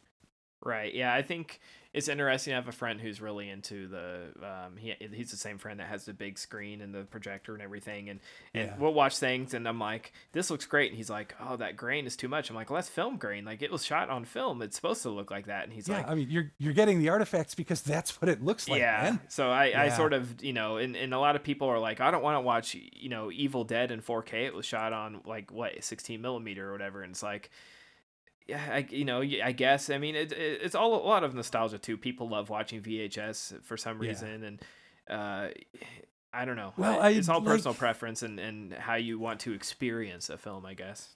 Yeah, and there are some times where, like, cleaning it up and putting it into a much improved version of it really doesn't do any favors to the effects. Like, Right? Yeah. Evil Dead was basically a garage band making a masterpiece album. Mm-hmm. And if you tweak it and put it on that special 180 gram vinyl and everything, sometimes it doesn't help. Sometimes it doesn't. That's not really the best, I guess, or most affecting way to watch something. Yeah. But this, this is film nerds. We love to argue. We love to gripe. Oh, yeah. Just saying that there was some film grain in the bright blue sky, like, yeah, it's because it was a film, man. Well, I always remember when I think it was Clerks came out on Blu-ray. Kevin Smith was telling people, like, don't bother buying it, man. It's not going to look any better. Like, it is what it is. And he's like, I shot it for nothing. Of course, it's not going to look any better. And I don't even know if I want it to look better, because then you're going to see all the shit I didn't want you to see. Oh yeah. I mean, like, Clerks is a day on the job for somebody who doesn't want to be there. Mm-hmm. If it looks perfect, that's kind of wrong, because it's like a no-name convenience store and crappy video store in somewhere New Jersey. Like, it shouldn't look Blu-ray beautiful. His movies are not visual. They aren't known for their visuals. They're known for their dialogue. So as long as it sounds good, Yeah. It sounds right, it is right. Yeah. Can you hear them? That's good. Yeah. I guarantee you the dick jokes aren't any better on Blu-ray. Yeah, but I thought it was interesting. Like, the filmmaker himself was telling people, don't bother buying it, even though he would make money from it. He's like, I don't want you guys. Thanks for your $9. Yeah. However, he's like, I don't want you to waste your money on it because it's not worth it, especially since they didn't add any new features or anything. But I'm a sucker. I just bought I think yesterday, my already second copy of Halloween on 4K. So who am I to say? Well, I mean, you buy things because you like things. Yes. At least I hope so. Got to keep that physical media alive. But oh, yeah. The last piece I had was the official report about the escape claims that 76 prisoners got out. In the film, only 3 of the characters are shown making it all the way to freedom: Sedgwick, Danny, and Willie. So sort of a somber ending when they, they bring back the people who lived, and then we find out who, the rest of the guys find out who didn't make it. And yeah, like when they've got, everybody that was recaptured talking about, there's the list of the 50, and somebody asks, like, how many were wounded, and they get told nobody was wounded. Yeah, if they're not here, they're gone. Killed. Yeah. And then they're talking about the, Willie and Danny, haven't heard. They could still be out there. And, like, it's one little jolt to everybody. And when Hiltz winds up, back in the cooler throwing the ball, like, the other American guy that was there throws him the ball and glove. Yeah, like, sort of hung on to it just in case. Yeah, and a nice sort of wraparound to the beginning when we first meet him, and that's sort of his thing. Yeah, when he gets put in the cooler to bounce that ball. And well, it's like the single thing he can do to occupy his mind during 20 days of solitary confinement.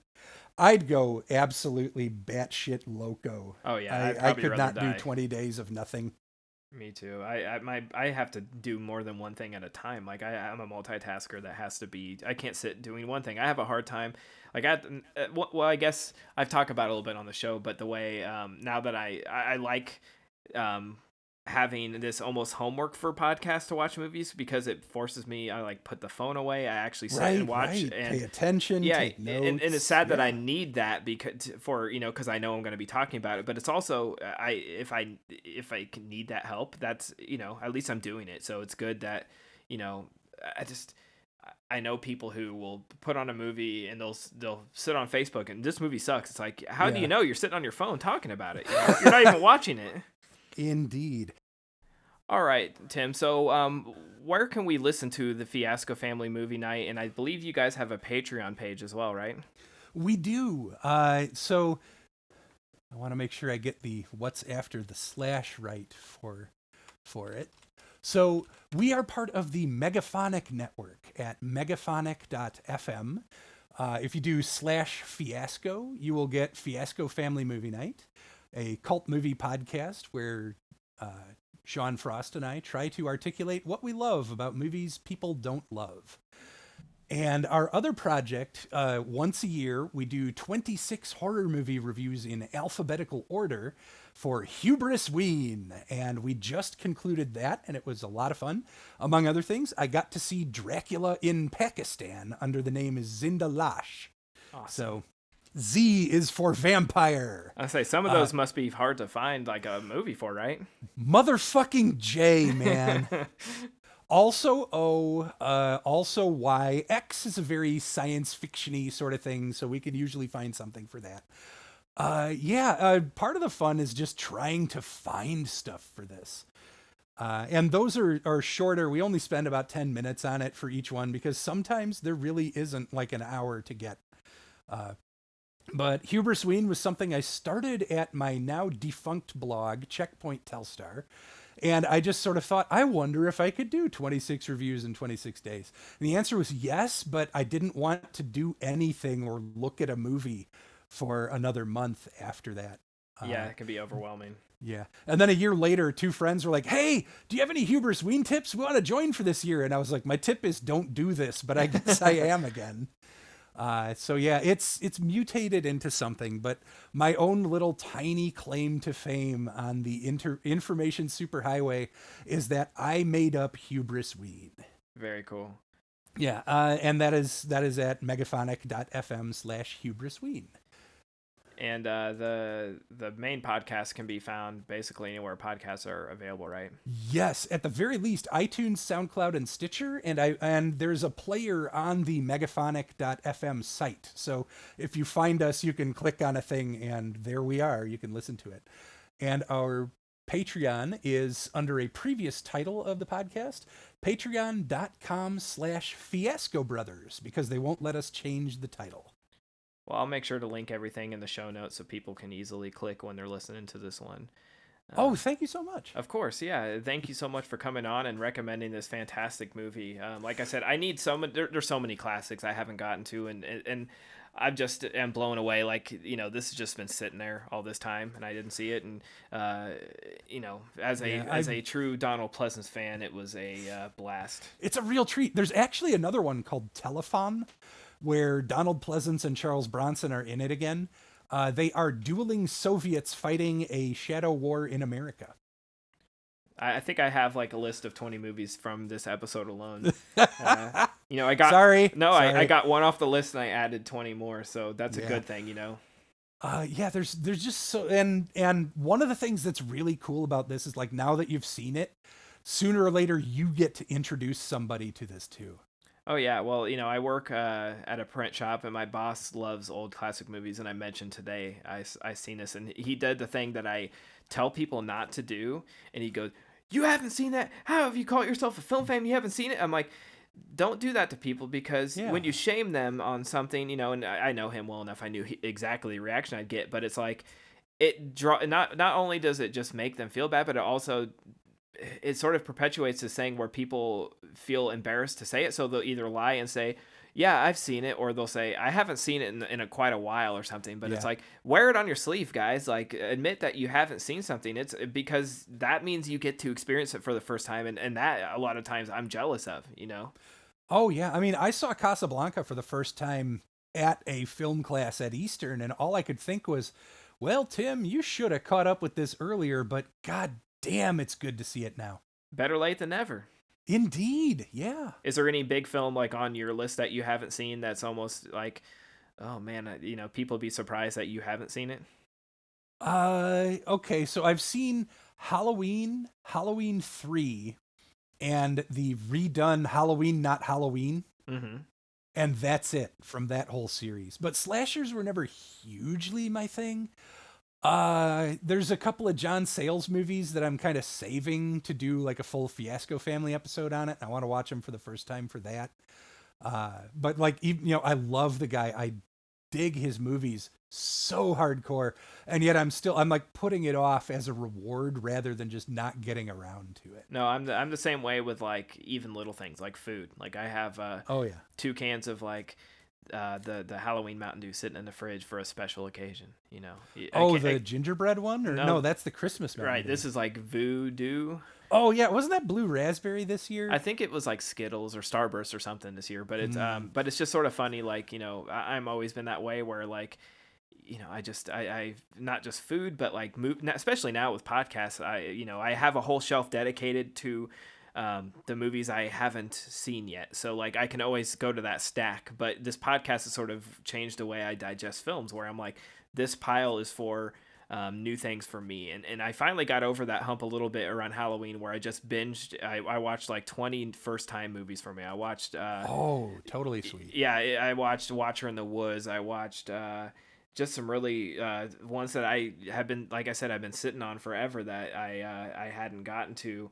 Trying to think of the other ones. The Spiral Staircase.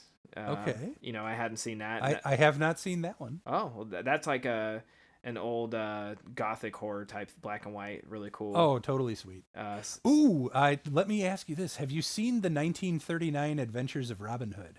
No. Okay. That's an action and adventure movie that was kind of written by and for 10-year-old boys, but in the best possible way.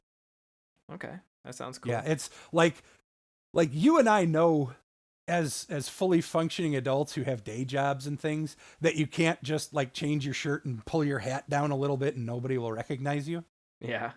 But that's like a disguise 3 times in this movie. And I love it because if you're doing a Robin Hood movie about, daring adventure, yes, it is necessary for the plot that if he changes his shirt and tucks his hat down, nobody can tell it's Robin Hood. Well, I mean, it's Clark Kent, the glasses. Well, yeah. Yeah, that makes sense. I don't know. I saw a picture of Zooey Deschanel without her bangs and it looked like a completely different person. Yeah, so I've seen that too. Yeah. It can be done. Yeah. When you get... and once I got a different haircut, and I was working at a reference publisher, and one of the editors was like, "Are you new here?" And I was like, "No, I'm Tim. I just got a haircut." So yeah, I freak everybody Maybe? out. I can freak like Jason and the guys out because I send them pictures. They've only known me with the big beard. I send them pictures without the beard, and they freak out. They're like, "That can't possibly be you." I'm like, "That's me."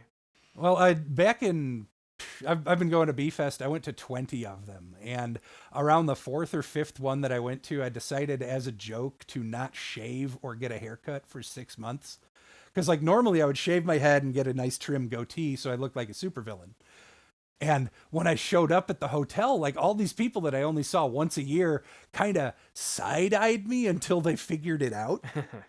It was like growing a disguise. And then, just to do the world's least practical joke, I shaved my head and trimmed the beard down to a nice goatee like the next day. So when we met for breakfast, everybody that was used to like caveman Brian Blessedbeard Tim got to see original model Tim again. They're like, "Wait, was that you last night?" You should have was that a wig? No, that was actual hair. I did it.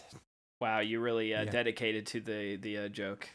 Yeah, I mean, if it's worth doing, it's worth overthinking and spending way too much time on it. No, I completely get it. I'm the same way. Yeah. Well, thanks so much for being on the show again. Oh, thank you for inviting me. It's always a pleasure to run my mouth about this stuff. And The Great Escape is enough of a classic that I don't know when we would really get to it for Fiasco Family.